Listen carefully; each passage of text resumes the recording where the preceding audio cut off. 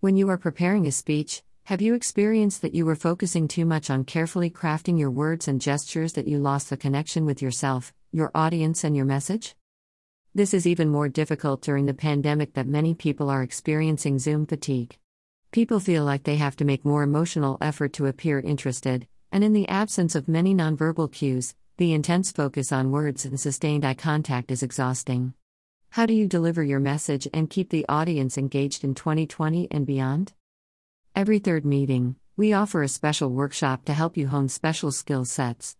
Kiran Patel will be leading a virtual workshop, Bring Your Speech to Life, on November 11th, 7 to 8 p.m. PST. Kiran Patel is an award-winning speaker, facilitator, coach, and movement artist. She brings a holistic, inside-out embodied approach to bringing your speech to life.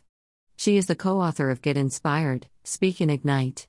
After earning her master's degree in social psychology, she has taught communication, empathy, and yoga to thousands internationally over the past 30 years. Come learn how to go beyond mechanics and into the magic of speaking.